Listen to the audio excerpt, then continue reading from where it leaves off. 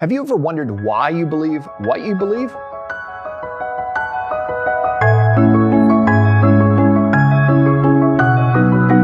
Hi, it's Calvin Smith here, and welcome to Creation Basics, where our goal is to make God's creation part of your everyday conversation. And today's question is, how do you know what you know? That might sound like a bit of a funny question, but let me explain why it's so important to be able to defend the Christian worldview. Because many times, atheists and Bible skeptics, of course, will accuse Christians of being brainwashed into believing the Bible. And, it's only because we were taught this stuff from when we were little, little kids, and by authority figures that they accept this stuff and so on. So let me tell you a story that relates to the topic.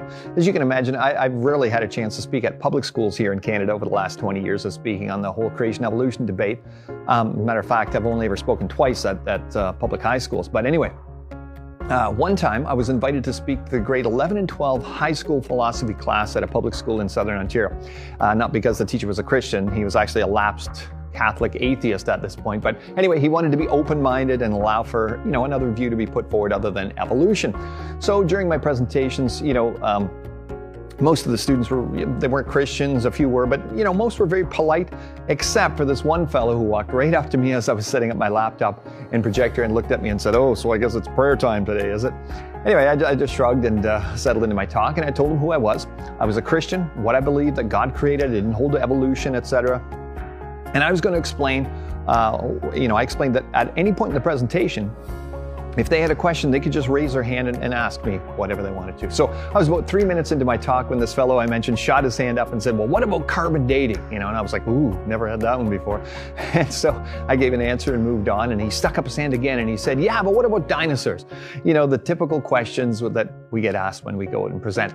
So after a few of these, he was kind of grumbling and, would suck his teeth every now and then and fidget, obviously upset. So I just said, "Hey, this is no big deal. We're just having a discussion here, sharing some ideas and opinions, and you have your ideas and I have mine, and that's fair." And I said, "Look, do you just think that Christians believe what they believe because of what they've been taught without really thinking it through? I mean, we just go to some big building every now and then, and somebody walks up to the front and they open up this big book and they start teaching from it, and everybody just believes what they say?"